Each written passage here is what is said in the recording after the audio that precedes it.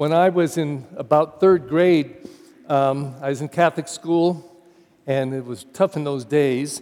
And I learned a word that I'd call a $2.50 word. It was a big one, hyperbole. I never forgot it, hyperbole. Hyperbole is gross exaggeration to make a point. And it's very prominent in literature, but we all use hyperbole. For example, you're the oldest son or daughter in this family, and you've got 3 brothers and sisters younger than you. And your mom goes to the market, your dad's at work, and your mom says, get those kids to clean up their room.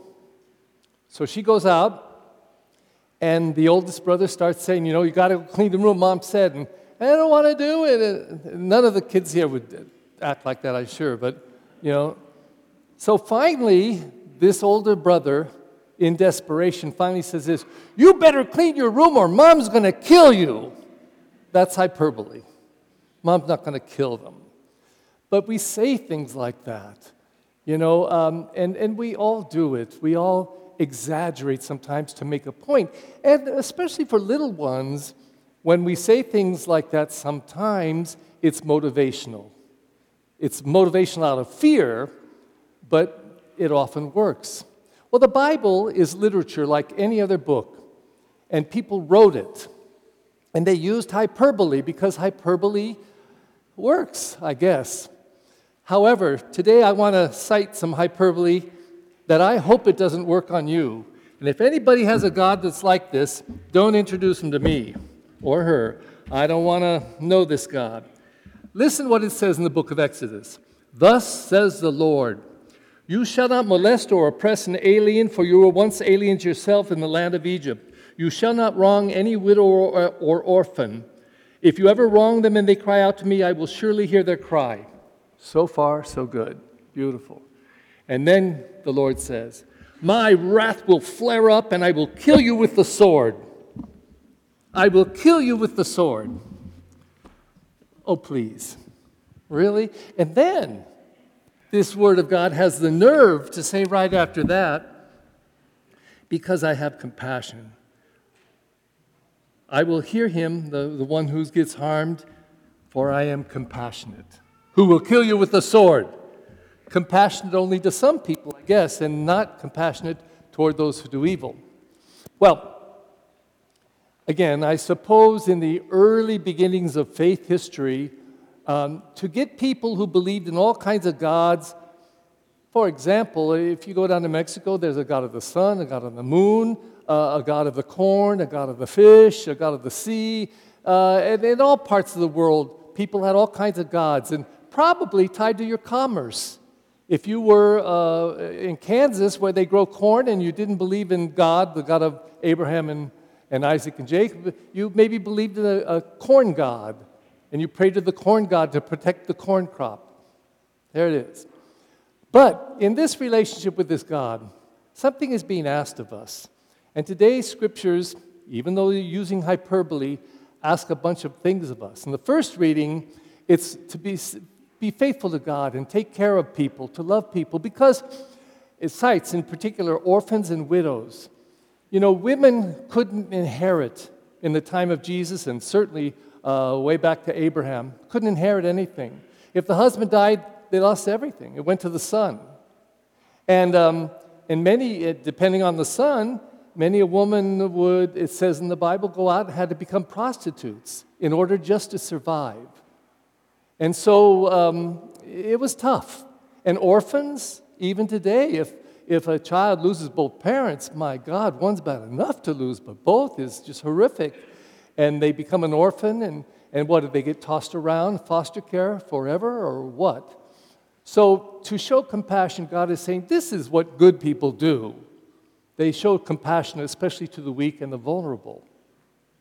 Well, the second reading, Paul writes to the Thessalonians, to a people who once were idolaters, who had turned to this God and were living good, wholesome, and holy lives.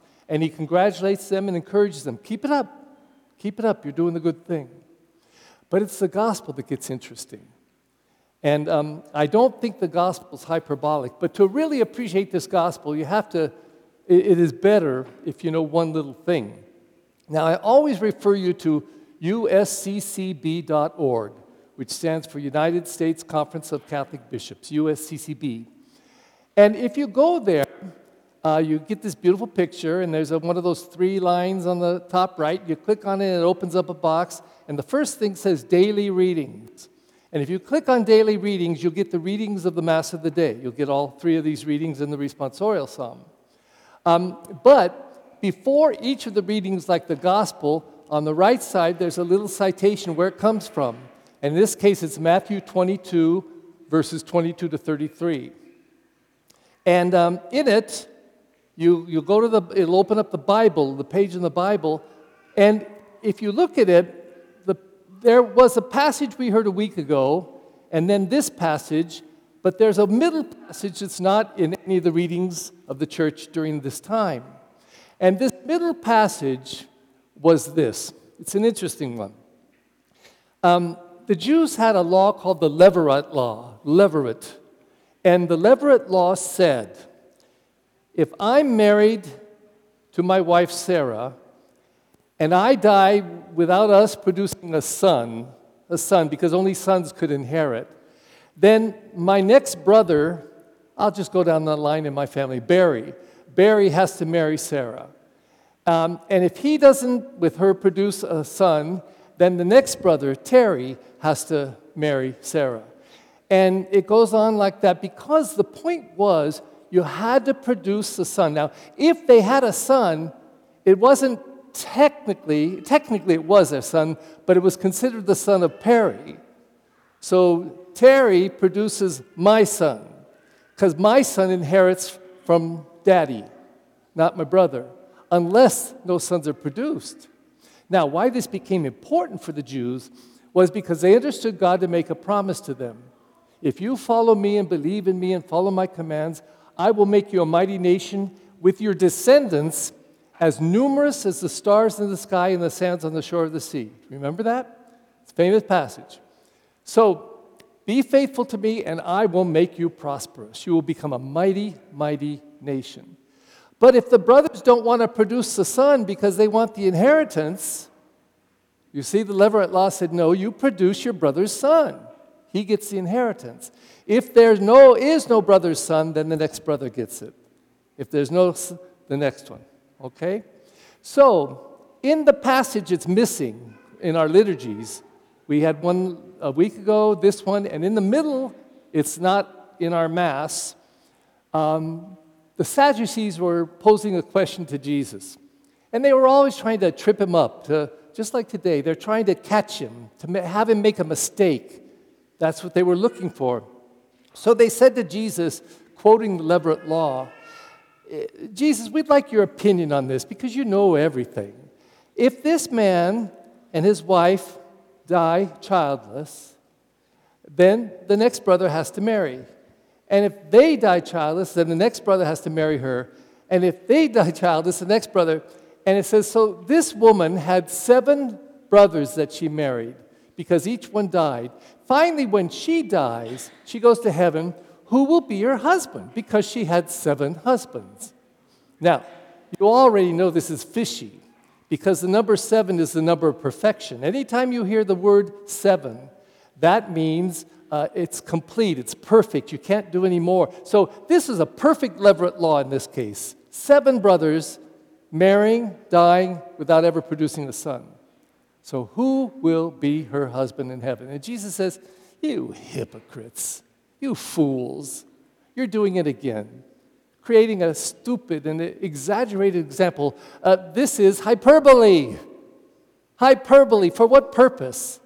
And he catches them. So they go away upset. So our gospel, following that passage in the middle, it starts like this. When the Pharisees heard that Jesus had silenced the Sadducees, you hypocrites, you fools, they gathered together, the Pharisees, and one of them now, a scholar of the law, like a lawyer, comes to Jesus and says, Jesus, we have a question for you, because you know everything. And then the gospel today is what they present, and this is the question. Which is the first and the greatest of all the commandments? And Jesus answered correctly because all the Jews would say it's the Shema. And the Shema was, you must love the Lord your God with all your heart, mind, soul, and strength.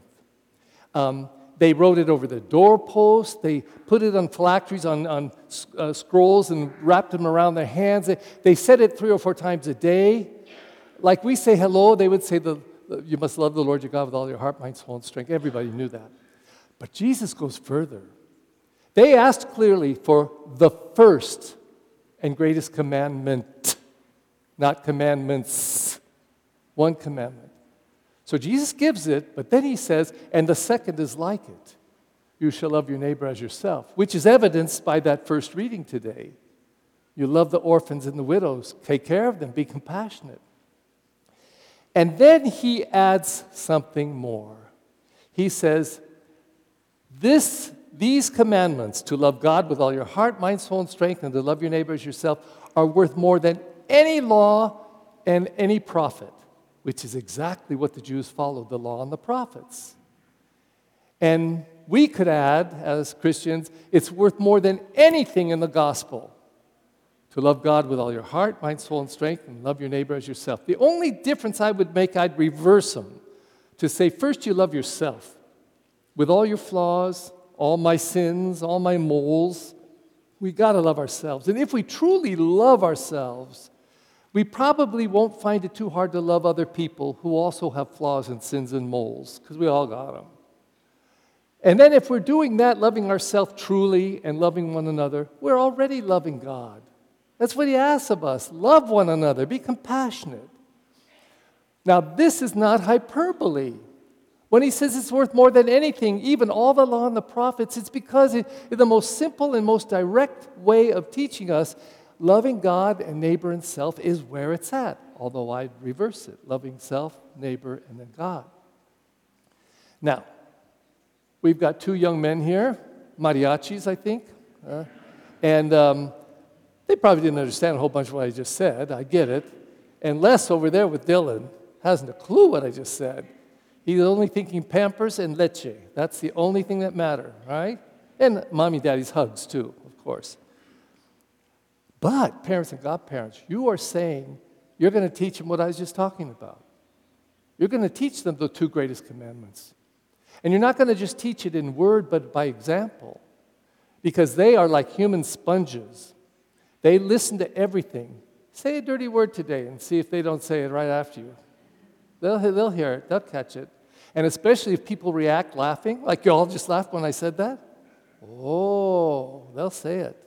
Because they watch and listen to everything, especially to the people they love the most. So you have enormous power and influence in their lives to teach them about this Jesus, to teach them about that experience on the cross, to teach them about what he said and what he himself tried to live. And you don't even need to use hyperbole just to teach them as he said it. But also you have to unwrap the hyperbole, the bad hyperbole, like God's going to slay us with a sword. Please remove that. Or if you say it, at least explain it. That's just trying to get you to do it. Just trying to get you to do it.